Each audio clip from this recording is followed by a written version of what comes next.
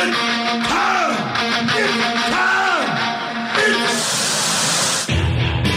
it's time for the Filter-Free Podcast. Supposedly starring Timmy C.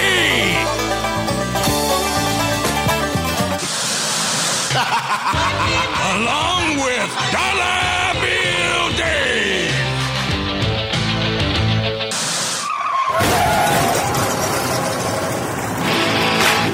Ladies and gentlemen, here's your host, TJ.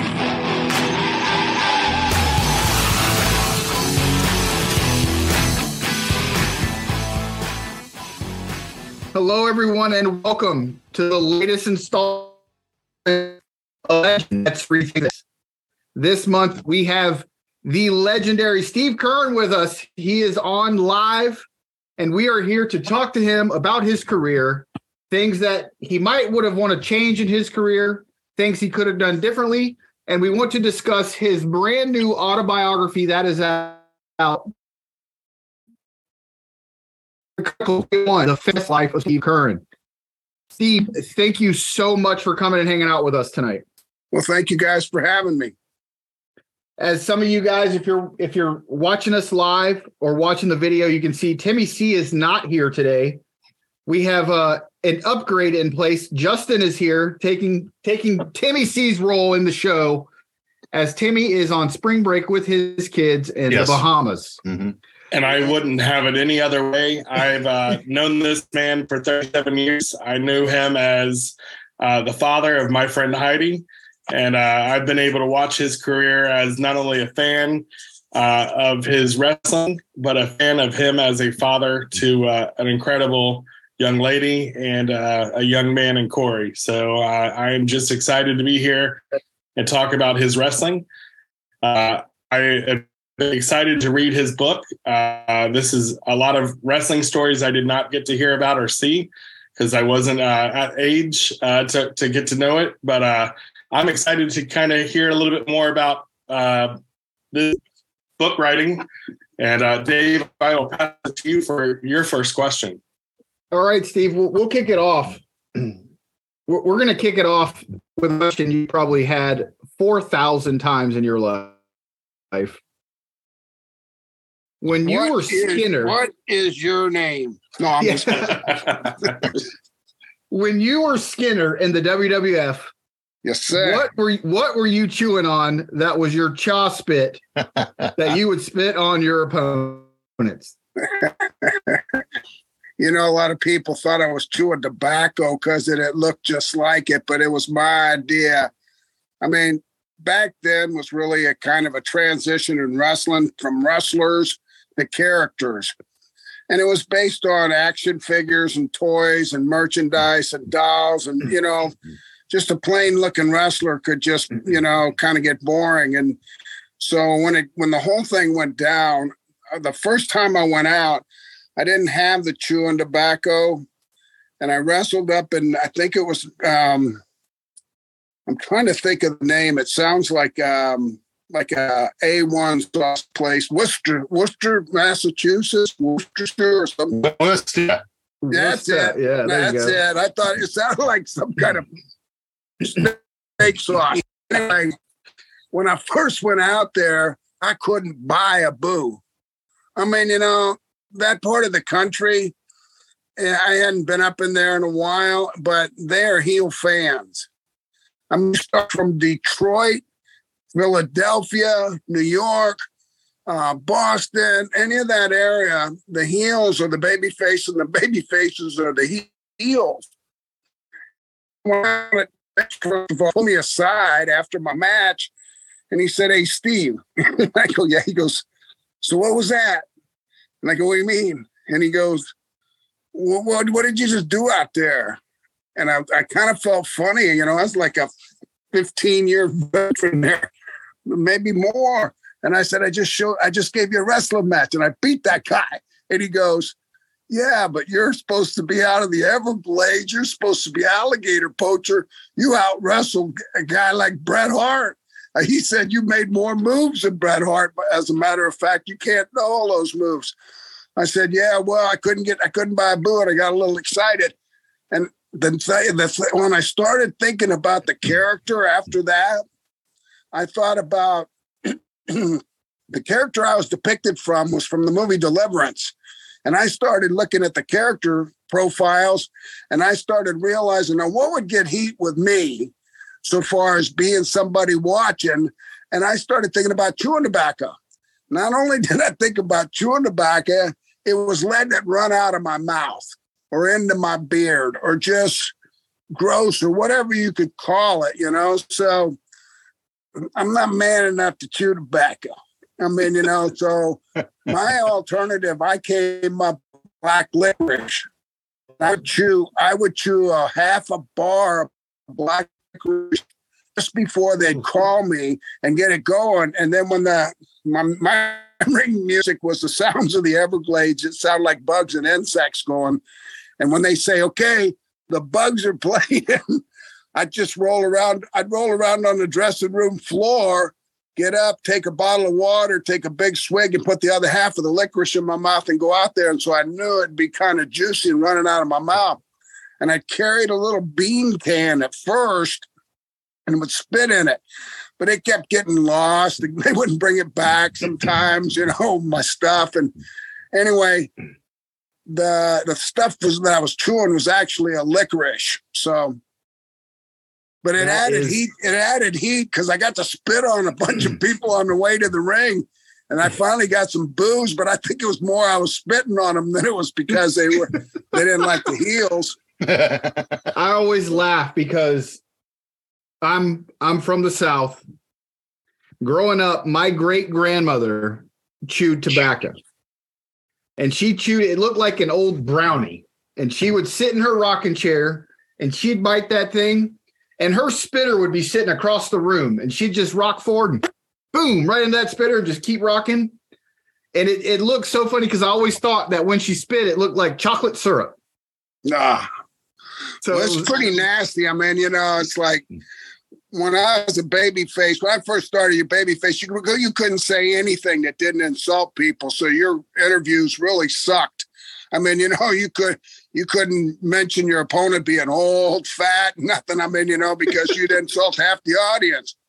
Well, in doing so with the chewing tobacco and everything, I knew if I could spit on enough people that I'd get them worked up. And plus, being a heel was so much fun to me, and I was a character. All of a sudden, I'm not Steve Keirn. I'm not responsible for this guy. This is Skinner. And now I'm one of the guys in the woods with Ned Beatty going, hey, boy, you got a right pretty mouth. And I went all the way. It was a different time back then, too. And I think different culture. So I think, at the end of the day, I understand where you're going and the character allowed it, right? So you talk a lot about creating a character and switching from Steve Keirn, right? Yeah. And I think my mother didn't even recognize me. I told my mother that I'd switched territories and then characters, and I was in the WWF, and I said, I'll be on TV. And I told her what channel to watch the whole show. I think it was just a regular Saturday night show or something from WWF back then. And she said, I watched the whole show, didn't see. I said, you see the guy come out from underwater with a knife in his mouth? and my mom's going, no. So she watched the next week and she kept watching, but she never put it together that Skinner was me, because she had never really seen me with a bit longer beard than a fabulous one. So anyway, but it was a fun, the character didn't go very far, but politically I was pretty much at that point in my career, I had made some big mistakes by ribbing some of the wrong people and,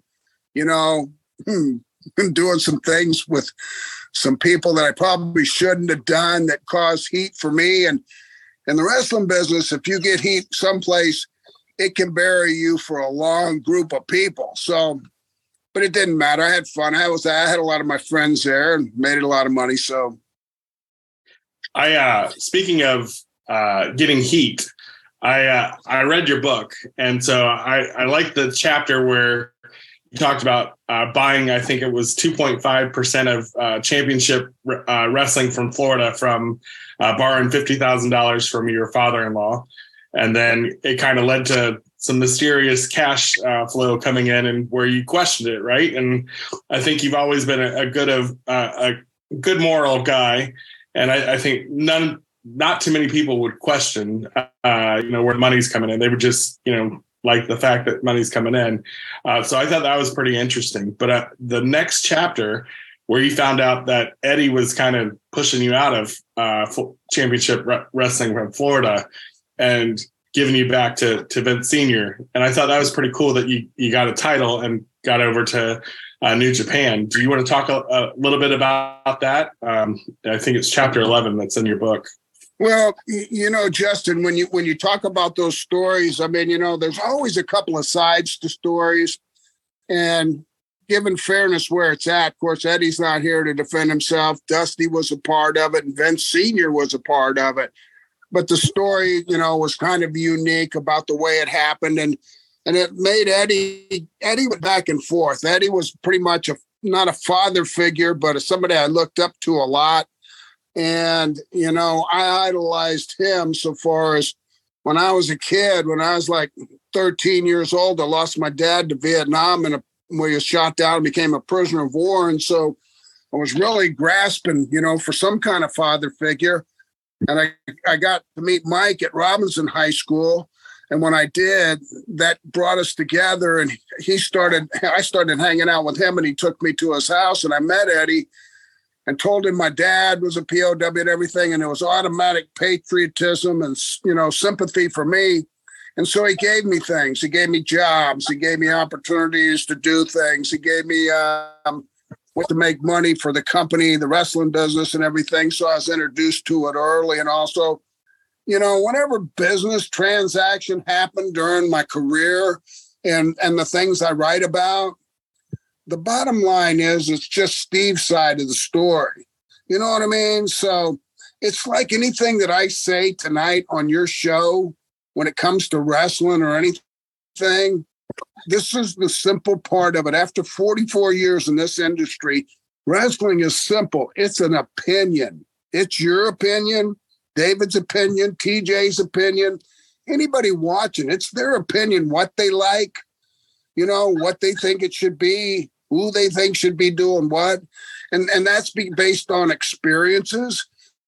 That's based on, what they've witnessed, what they've grown up watching, or what they've, found, that really grabbed them.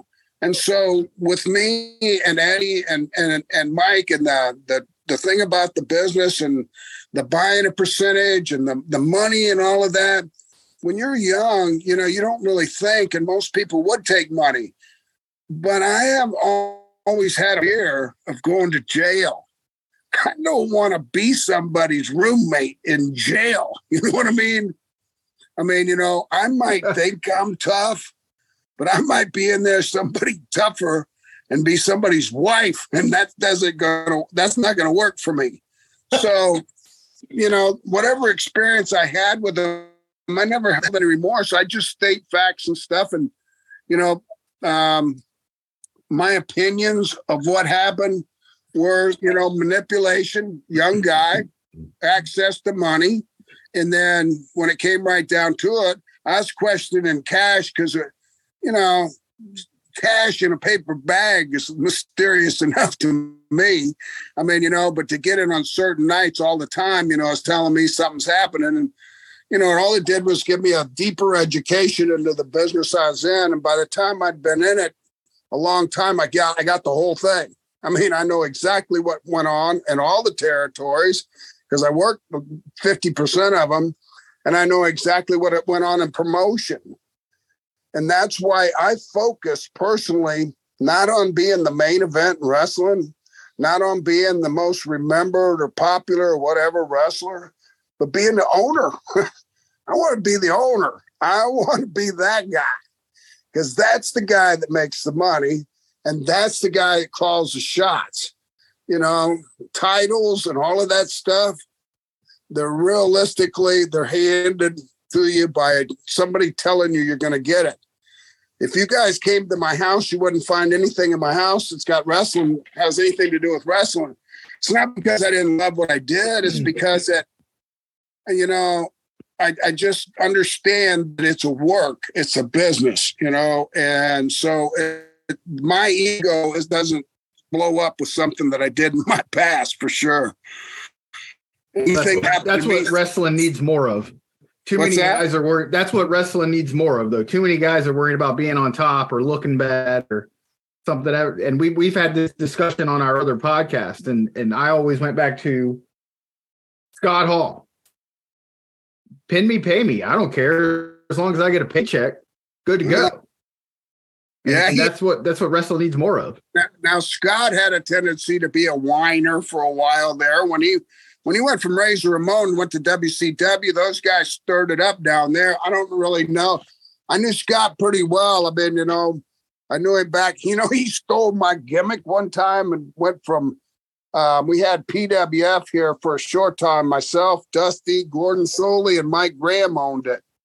And when we were running it, Scott came in and we had him. And then when he left, he went to Georgia to go to work, and he went to Scott Gator Hall. And he called me and he says, "Listen, Steve, man, I know you'd be upset, but I took your gimmick Gator thing." I'm going, "Really? Who cares?" Really, who cares? I hope you make it popular, and I'll steal it back from you. I mean, it's you guys understand. You guys are intelligent enough to understand. Some guys will try to blow smoke up your butts and tell you things because of their egos or to embellish stories. And I call it like it is. I mean, you know, it's a business. It's you work for somebody and you're told what to do. I may as well have been in the military my whole life. I mean, they told me how long to march and what I needed to do at the end of the march and then go home. You know, as simple as that. So I had some questions lined up for you, but I was informed of one I needed to ask you. Okay. By someone in this room. His name might rhyme with Mustin. Okay. So I'll save my original question for a second. So I'm supposed to ask you about the Rock and Roll Express almost sending you to jail. Sending me to jail? Yes. I don't know.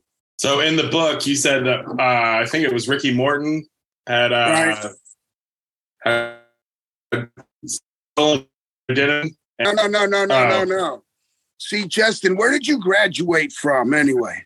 I read that chapter quick. I'm sorry. Yeah, you sure did. Because Ricky Morton, he wasn't. I don't even know if he was out of elementary school when that happened. It was Ricky Gibson. Sorry, that's right. Yeah, it was Ricky Morton's partner, Robert Gibson's older brother. Yes, that's what it was. Yes, we used to pick up Robert Gibson from high school when I was working at Pensacola Territory with Ricky Gibson as my partner.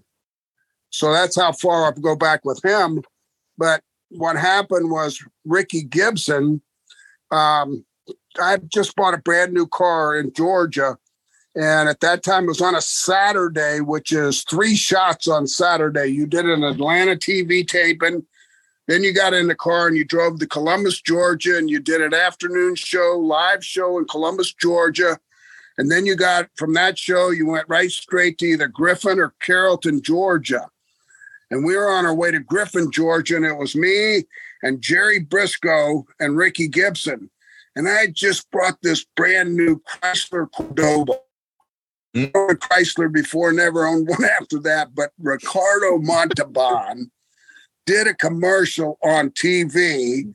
And I'm not sure what condition I was in when I was watching it, but I freaked out and fell in love with this Chrysler Cordoba made with Corinthian leather. It was beautiful, black on black. Excuse me. Anyway, I bought this car, and on the way to, in between, after this TV, the second TV in Georgia and Columbus, we're on our way to, and it was dark. And Ricky Gibson says, "Hey, man, let me drive this car. It's my new car." He goes, "Let me drive your car. Let me drive your car." And I was obligated to let him drive my car because he had one of them big ass Thunderbirds. And I'd run off the road trying to dodge a deer the week before. And when he woke up, I was on the side of the road hitting a deer right in the ass and killed the deer. But he was swearing that I ran off the road to hit the deer. So when he asked me to drive my car, I was kind of saying, I didn't want to say no because he was going to go, so, well, you ran mine last week. But, so I said, yeah. So when I let him drive a car, he's hauling ass. I mean, and it's 2-lane roads, and really, not where you should be doing 80, 90 miles an hour. And we got pulled over. Well, when we got pulled over, it was a local cop from Griffin, Georgia. Griffin, Georgia. Anyway, Ricky turns to me and says, I don't have a driver's license. Give me your driver's license. What? Here's the thing. Back then, you guys are way too young to remember this, and you wouldn't have been able to drive anyway. But at one time, the Florida driver's license was a piece of paper. It didn't have a photo on it. It wasn't plastic. It folded, but it was just like a red square with your information on it. And he was pretty close to my identity. I mean, he had brown hair, brown eyes, maybe 200 pounds, whatever it said on it. So I'm going, oh, man, my driver's license. So I go, here you go. I'm going to get a speeding ticket now, right? So I give it to him. The cop pulls him over, makes him get out of the car. And then the cop says, what's that I smell? And Ricky's going, what are you talking about? And he says, well, I think you guys need to follow me into Griffin. I need to search your car. So, we don't know what's going on. We get, this is right after a live event. And we get pulled up. We take in there. And when we get in there, the guy books Ricky and fingerprints him and throws him in jail as Steve Keirn. Now he's in jail. And I'm looking at this like, man, I'm sweating bullets. And then the guy goes out and wants to search the car. Me and Jerry Briscoe go out there and watch him search the car. And he looked all over the car and he couldn't find nothing. And he goes in the trunk and it had a cover over the spare tire, just really nice. It was a brand new car. And he pulls that off and he sticks his hand up there and he comes out with the marijuana joint in a plastic tube. And he says, whose is this? And I'm looking at Ricky Gibson. Jerry Briscoe. Ricky's in jail. That's not mine. And he's going, well, it's in your trunk. And anyway, so all of the heat goes on me. We go in there. They arrested him, charged him with possession of marijuana, fined him $1,500, and turned him loose. But I ended up with all the charge. And a year later, I'm back in Florida, and a Florida highway patrolman knocks on my front door. And I go to the door, and he says, surrender your driver's license. And I'm going, what? And he's going, you got to surrender your driver's license. Your driver's license has been revoked in Georgia for failing to show up in a court thing about a misdemeanor or whatever, possession of marijuana. And I'm going, I never been arrested. So I'll finish the story because I had a friend in Fort Lauderdale who told him the whole story. And what he did is he took a picture of me, fingerprinted me, took a whole mugshot deal, sent it to Griffin, Georgia, and said, identify this guy. And they sent back saying something they couldn't identify him. Said, well, you need to drop this issue between that and Steve Keirn because that you have false identification here. And they proved it wasn't me. Anyway, everything got dropped. But all over me liking a Chrysler Cordoba and Ricky Gibson getting pulled over driving it. So my life has been a roller coaster. For years in this insane asylum of a wrestling business, it's almost impossible. I'm coming you could have done something with that gimmick, though. You could have been the first ever Nails. We got a convict, Steve Keirn. No. You missed the part about I didn't want to have anything to do with jail. I always paid my taxes and did everything, and I made friends with the cops. I'm friends in every coliseum, arena, every venue that I was ever in. I used to go in the back and just start talking to the cops because they always had great stories about the things going on in their cities. But I used to, if you as friends, and had some of my friends arrested. That was one of my best ribs, having you arrested. So I had a lot of guys arrested. And when a cop's arresting you, it's pretty hard to argue with them, you know what I mean? Or think, oh, this is a joke, right? Because they'll go all the way. They're good at that. So anyway, let me take time. You just mentioned chronicling 47 years in the business. And a question I have is, what convinced you that now was the right time to write a book? I mean, obviously you've been writing it for a while, but what convinced you now was the time? Well, it was 44 years. And the reason I wrote it now was because I have friends that have written books and they've been trying to get me to write one and they're trying to get me. And here's what my thought process was. When you're out of sight, you're out of mind. Mm-hmm. And time keeps on going. In other words, you go through hot spells when you're on fire and everybody wants to know something about you or wants to be a part of you or wants to utilize you, whether it's promotion or drawing people there or whatever. And then when you're not doing anything and you're idle, people forget. And wrestling fans are different. Wrestling fans are into nostalgia and they're into retro. And I've been bombarded trying to just walk away from the wrestling business more than I was when I was in the wrestling business, for people, wanting me to sign something, magazines, trading cards, action figure, whatever it is.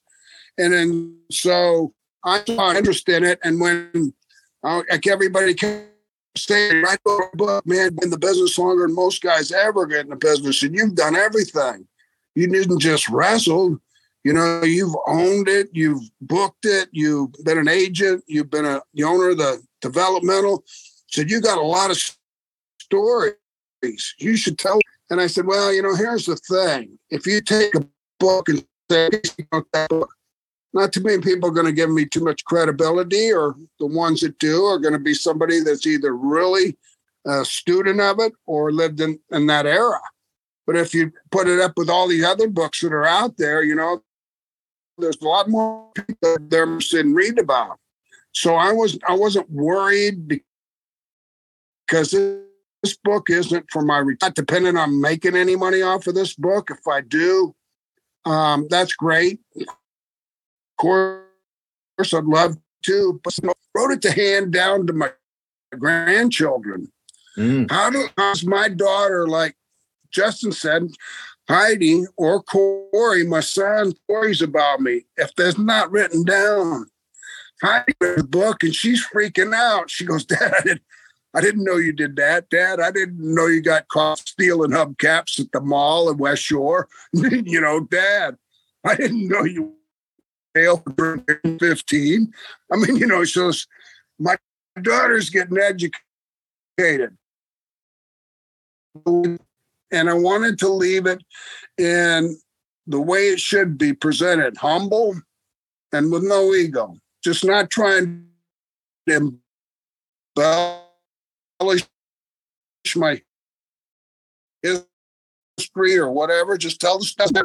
After this book, it gets really intense. And the reason it does is because now I'm at the end kind of my career runs. And I'm getting into that age group where you're kind of like, you're past the guy that they really want to utilize because they're worried about you making it through. And then, it's kind of harder to find a job and it gets political. One of the things I vowed to when I was a young guy and started in Tampa was when I wrestled at the very beginning of my career, I wrestled guys old enough to be my grandpa. And I said, man, how come you're still wrestling? And they'd say, well, bad investments. But anyway, none of them were good stories.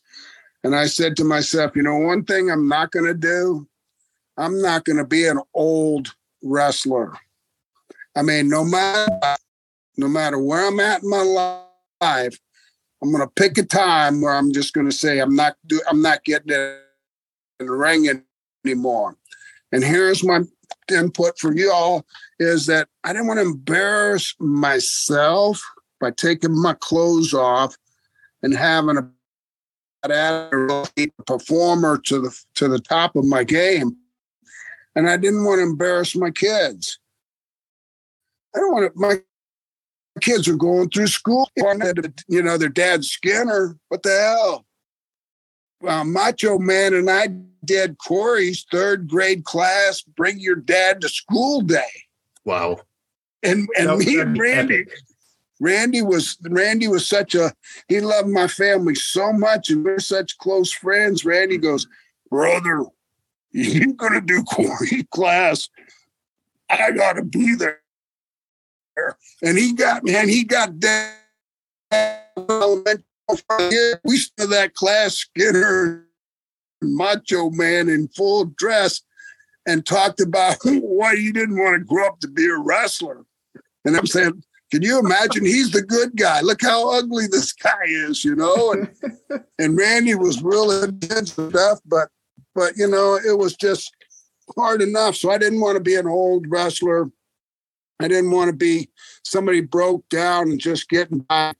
And, you know, it was just choices you have to make. Anyway, so the time to write the book is now because I'm still sane.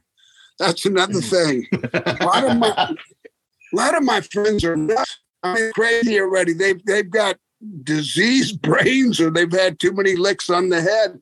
When I get together and I eat lunch with a lot of my friends, some guys living in Tampa and around here, that we go together and sit down and eat lunch.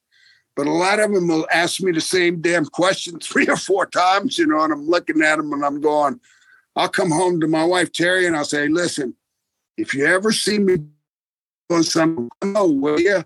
I don't know if you know when you go crazy or not. So I wanted to get it out of the way before I, you know, slip into darkness or wherever you go. Do you participate in the golf club in Tampa? Do you mean the Legends Lunch thing? Yeah, the Legends Luncheon, yeah. Yeah, he's one of my best friends. And he wants me to go all the time. But here's one. Because I'm really straightforward. I got 2 bosses, God and Terry, my wife, bottom line. So I don't have to answer to anybody. But I'm really straightforward and honest. But when I go to the Legends Lunch, a lot of times there's a lot of fans there and everything that I don't know the difference between fans and old guys that I've wrestled before on smaller independent groups. And they're coming up to me, talking to me, hey, brother, hey, I hadn't seen you in a long time, you know, and hugging me. Everything. I'm going in there and everybody wants to hug me and I don't even recognize them and I don't even know them. And I started getting kind of freaked out. When I lunch with my friends, I want to eat lunch with my friends. I don't want to talk about, you know, wrestling matches and things like that. I want to talk about how's your family, how's your injuries, you know, how's your knee? Oh, my knee's gone. I got to have 10 knees put in. You know, I've lost both hips. I mean, you know, we talk like old guys, but at the same time, it's a camaraderie that only people understand. It's you've given your body to this guy's hands, time to trust things to you and not kill you or cripple you. And for that, the gratitude and the respect, love is phenomenal. And so when we sit down, I mean, you know, a lot of times I did to pull a joke on one of them or whatever, and I kind of end up the butt end of the day. But, you know, it's just true karma. Cauliflower Alley in Vegas, one time Brian kind of tricked me. He wanted me to induct a good friend of mine who had been a referee. His name was Mickey J. He just passed away last year. Mm-hmm. And he was a really close friend of mine.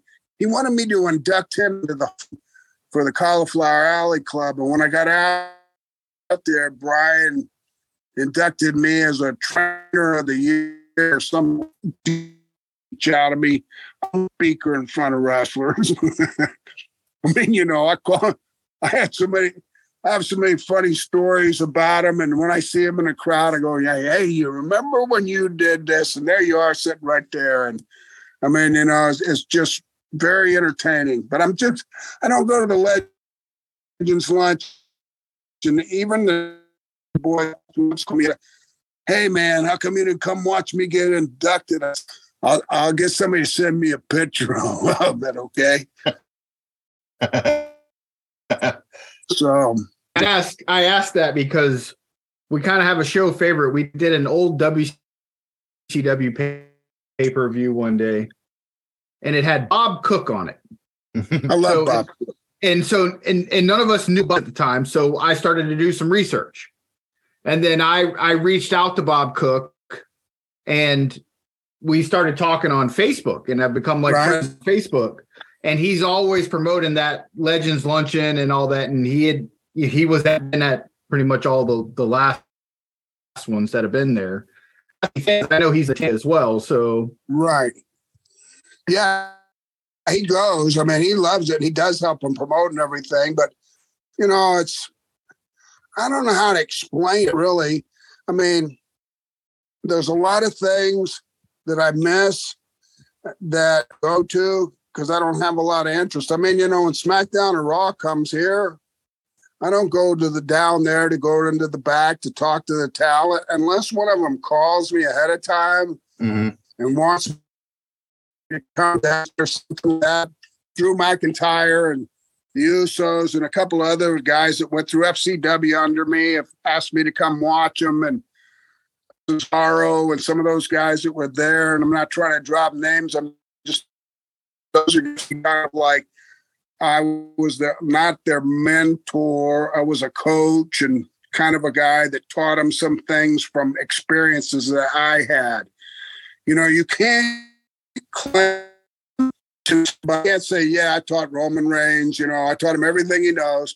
No. It doesn't work like that. You get taught when it was FCW, you got taught in there by myself, Tom Pritt, Norman Smiley. I mean, there was a montage, Dusty teaching you promos, but you had by veterans that watched you and gave you input to critique. I'll give you an example, Jack Swagger, right? I loved him. Man, if he wasn't Jack Briscoe reborn again, I don't know who was. And Jake Hager. Well, see, he was the FCW champion for a long time. When Justin and I first started watching, I wasn't going to beat him.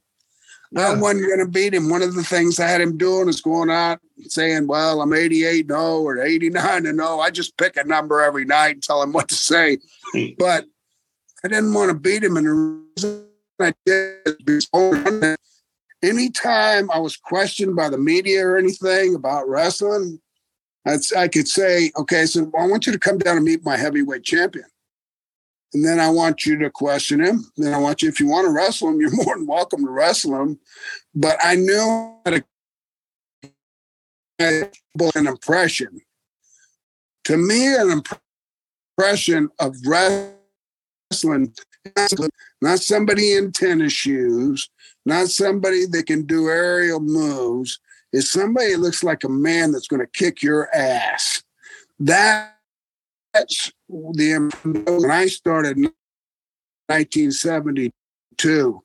Guys look like men. Eddie Graham told me from the time 20 to 30, Steve, you're not going to draw any serious money from this to be like a man that's had his ass kicked and kicked and kicked and kept getting up. Because when you walk through the audience, every guy in that audience sizes you up. And when you can turn and look at everybody in the eye, and they don't get anything. That's a man. And so that was kind of what it was built on.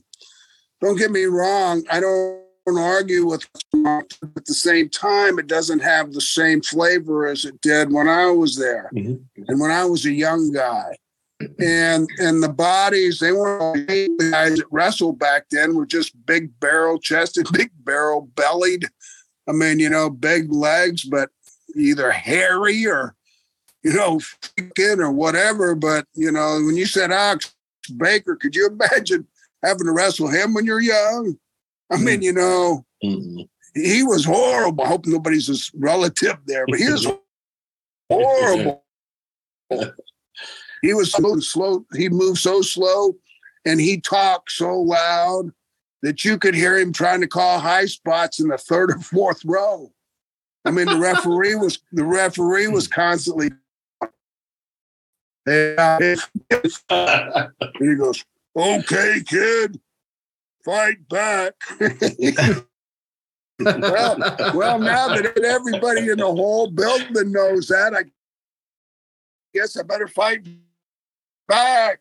What was the name of the bar in Newport Richey where you guys started putting on shows?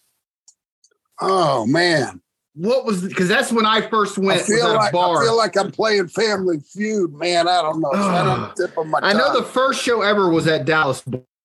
Yeah, but that's in Tampa. We got hooked at this bar because they wanted it every week. Yeah, so I started going.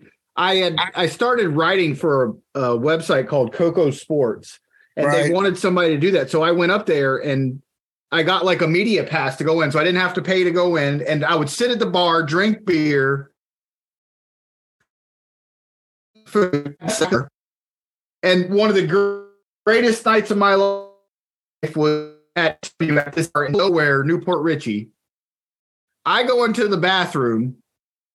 And I'm standing at the urinal, and these are real men's urinals. There's not anything in between them, any partitions or anything. Standing at the urinal, and I'm just standing at the urinal, and this guy was wrestling.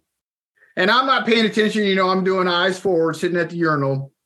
And I just kind of see this guy stand next to me, and I look at him, and he looks at me, and I go, You're Dusty Rhodes. And he goes, "The American dream, baby." And you're taking a piss right next to it. I'm surprised. One of the greatest nights ever. I'm surprised he was that friendly with you.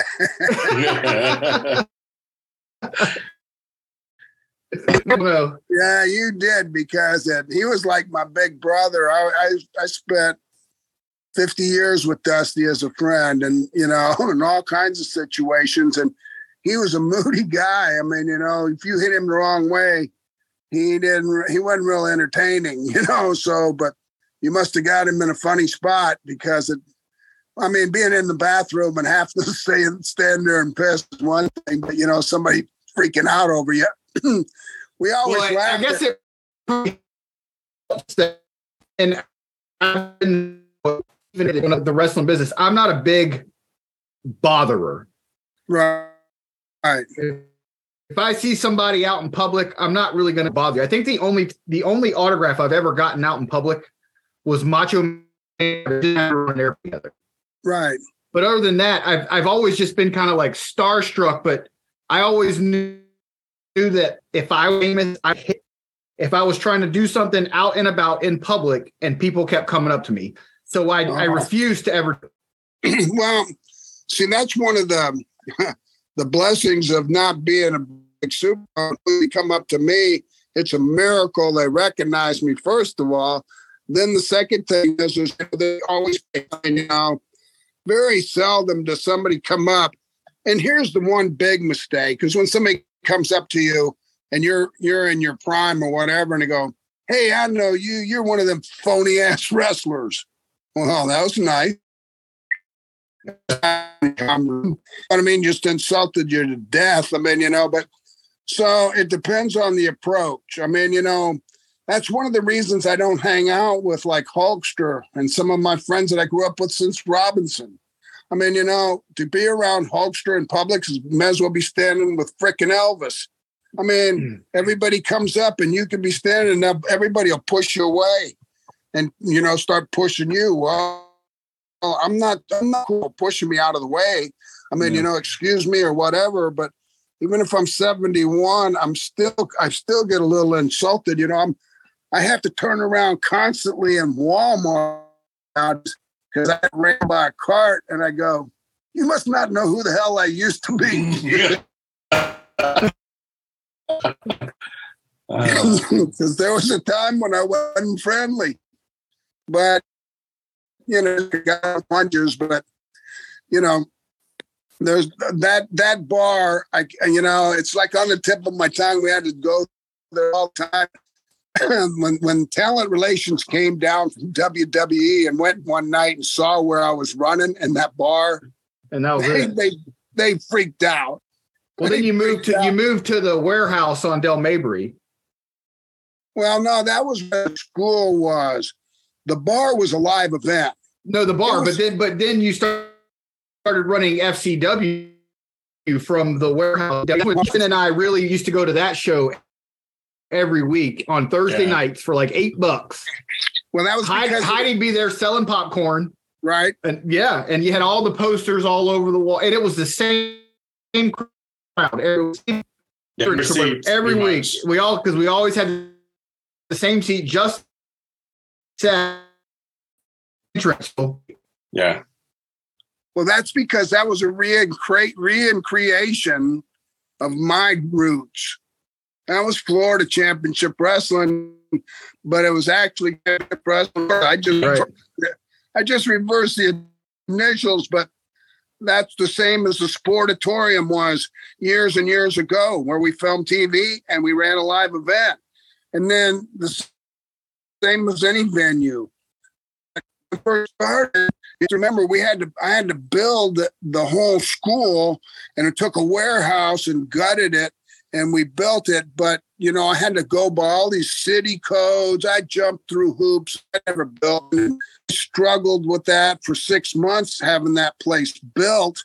And then once it was built, I utilized it for an arena for live shows, just to add another show. Here's the reason for information. The reason is because when you're learning to be a professional wrestler, you can be in a school all day long, 10 years, and never get it. You can go in front of live audience 4 times a week and fail forward. In other words, go out there and see what you suck at and how you can improve it and how you can, go forward. And you're gonna get live people giving you real response. When you're in a cold gym and your peers are watching you go through spots or maneuver, whatever, there's no reaction that you're getting from an audience.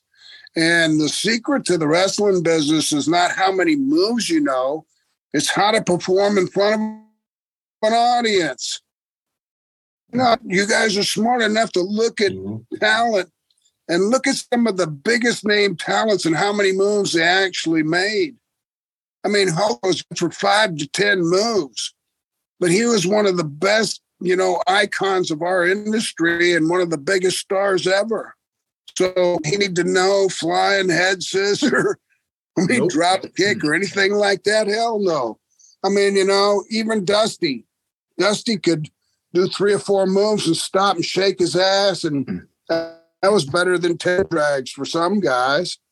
So I ran live events, and I started off anywhere I could go. I went to flea market and flea people. I put them in front of armories. I put them in front of, state fairs all over the state. I got to where I ran 4 to 5 shows a week.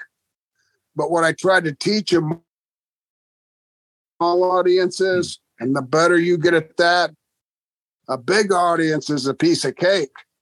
I think a small audience would be worse than a big audience. Oh, my God. Yeah. I can remember when I was young, I'd freak out. But when I got old, I tried the small shows that they're on and I'd do either Skinner or Doink or something just to get a payoff. And I'd look out in the audience and there'd be like 20 people. And I'd go out there and I'd say, hey, can you all get over here all on one side? I mean, you know, I wasn't afraid to talk. They're over there and 3 on this side and 10 down there. I want you to all to sit on the same side. But it is, if you can get people, here's the deal. People don't like to be stretched, but when they can react in an audience, and usually in a crowd, it's easier for than it is when it's singled out, because if they're too much on the spot, it's the same thing.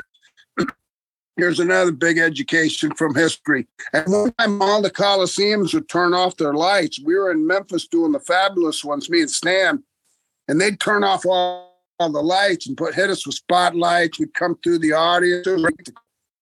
Then I think it was 911, or not, maybe it wasn't 911. Maybe it was something else, but it was a mass shooting or something. No turning the lights out in Coliseums. Well, that's a whole new ball game, because if the audience doesn't want to get up, stand up and be a spectacle when they feel like everybody's looking. And when the lights come on, the audience turn the volume some, pretty much for all of us for a long time, till we got used to it and found another way to crank them back up. But, you know, a lot of changes have happened.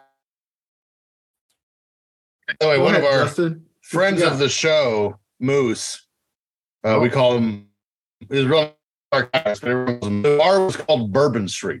Bourbon Street. Boom. There it is. Bourbon Street. Yeah. Awesome. Yep, that's exactly the place. Well, Steve, we wonderful. We got 5 minutes before the hour is up.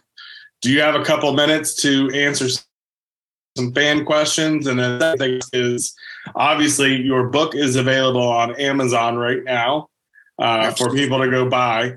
We would love to have you and be the first podcast once your second book drops on Amazon. So reach me and let me know when that comes out. But we would love to have you back on. I appreciate that. I got 1 second. I want to say one thing, too, because the guy that wrote for me, his name's Ian Douglas. He's written, I think, 5 other wrestlers' books. Yes. Bohemian Rhapsody. Well, that's Kevin and Dusty and Tyree Pride, and I don't know who the other dude is, but I did the forward on this book. The wrestling person that really enjoys wrestling, but I'm adamant. I mean, I'm adamant about the wrestling there because I spent a lot of time in there, and it's an unusual place to wrestle. And he goes over the Bahama people know that it's even out there, but I wanted to plug that for him. I mean, my wife hates professional wrestling. Right. And she said the only way she'd go to another wrestling match is if we went on a vacation to like the Bahamas or somewhere and there was a wrestling match there. So look at this. We're in. You mentioned somebody's in the Bahamas right now. And I wanted to say, man, I should have gave him that book right there to read when he went over there on vacation. I mean, and here's the thing. If he read this in the Bahamas, the people in the Bahamas would really, the reason is because that you're putting their history over, whether it was in wrestling or baseball or golf or whatever.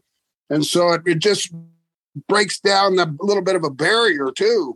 But Ian wrote that book, and I just wanted to make sure I plugged that for him too. I do it on every podcast. I mean, obviously, I'm on to talk about my book and everything, but at the same time, I'm kind of like a green person. Right? You know, I don't know how to sell it. You know, they told me, says, "Oh, order a bunch and that go sign them." That sounds great.